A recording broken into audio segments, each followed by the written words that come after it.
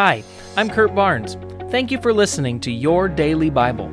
It's my prayer that you would be continually growing in your relationship with Jesus and that this podcast would be one of the many tools that the Holy Spirit is using in your life to bring about transformation. Don't forget to press the subscribe button, and remember, you can hear our full-length sermons at scf.tv. Welcome back again to Your Daily Bible podcast as we continue working through the Gospel of John. Today we are in John chapter 14. Jesus and his disciples are at the Last Supper in the upper room on the night Jesus will be betrayed and arrested. This is his final evening with his disciples, and chapter 13 ends really on a difficult moment, an awkward moment. If you can picture being with the disciples in the upper room, and Jesus has declared he's going to be betrayed by one of his own followers. Judas has left the room, and now he tells Peter, not only are you not going to die for me, but you, Peter, are going to deny me 3 times. And that's where we start, chapter 14, verse 1. Do not let your hearts be troubled. You believe in God, believe also in me. My Father's house has many rooms. If it were not so, would I have told you that I am going there to prepare a place for you? And if I go and prepare a place for you, I will come back and take you with me, so that you may be where I am. You know the way to the place where I am going. Now again, Jesus is clearly talking about the fact that he's about to die, and that he's going to go to heaven and prepare a place for the disciples.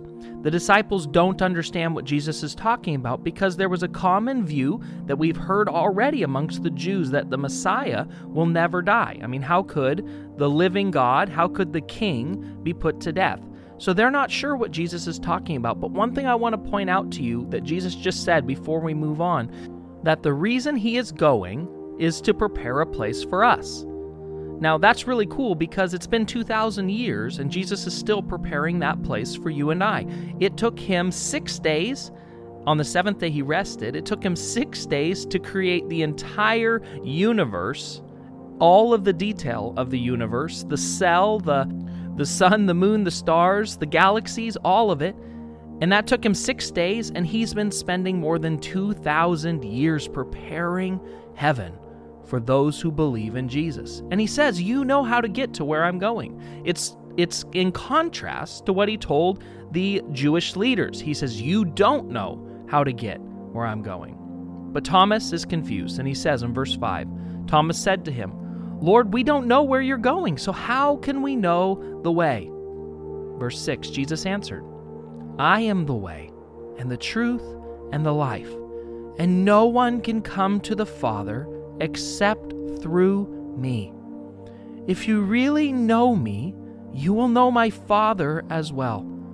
From now on, you do know him, and you have seen him. That is such clear teaching from Jesus.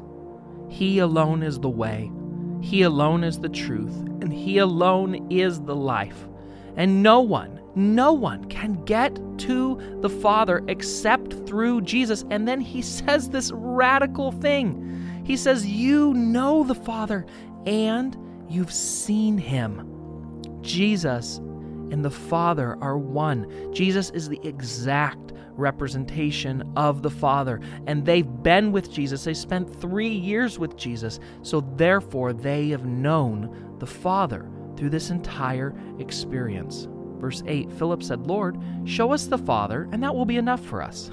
So Jesus just gets done saying, if you've seen me, you've seen the Father. I'm the way to the Father. You have seen him. And Philip says, yeah, but show us the Father. Verse 9, Jesus answered, don't you know me, Philip, even after I have been among you for such a long time? Anyone who has seen me has seen the Father. How can you say, show us the Father?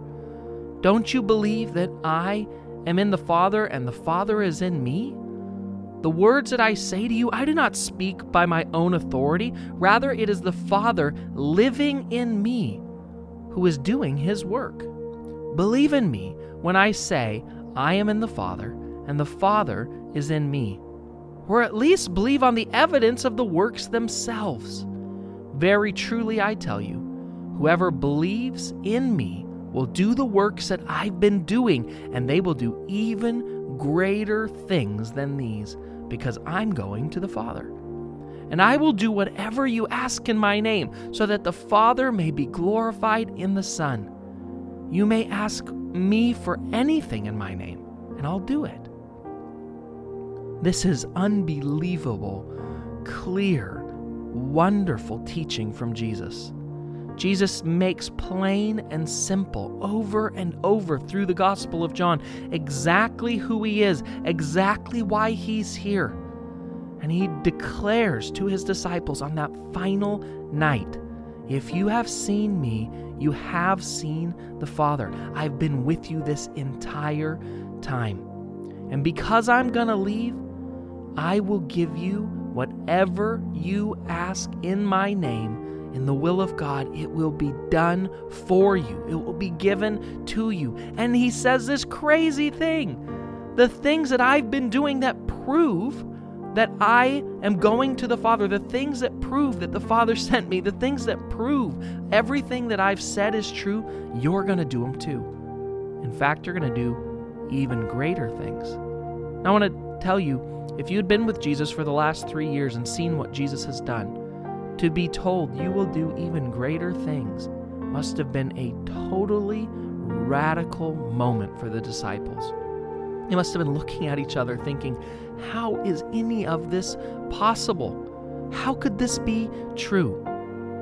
And in tomorrow's passage, Jesus is going to explain to them exactly how it's going to be made to happen and exactly how it will be true. For today, I want to encourage you to trust the words of Jesus, to trust and understand that by learning of Jesus, by reading these Gospels and getting to know Jesus, you are getting to know the Father, and the Holy Spirit who is in you right now wants today to draw you into a deeper, more intimate, more trusting relationship with the Father.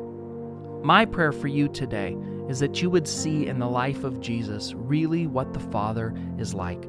No matter how he's portrayed in this world, and no matter what people who profess the name of Jesus act and say he's really like, in the life of Jesus, we discover what the Father, who the Father really is.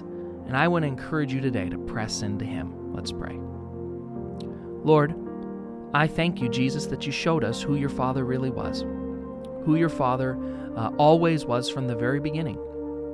I thank you that his plan has always been to have kids and a family, and he's revealed himself to us as Daddy, as Abba Father. Thank you, Jesus, that you came to show us. Thank you, Jesus, that you came to demonstrate. Thank you that you came to lead us. Thank you, Jesus, that the Holy Spirit is still in us doing that work, leading us, showing us, demonstrating what you're really like. I pray that we would learn much from him today. In Jesus' name, amen.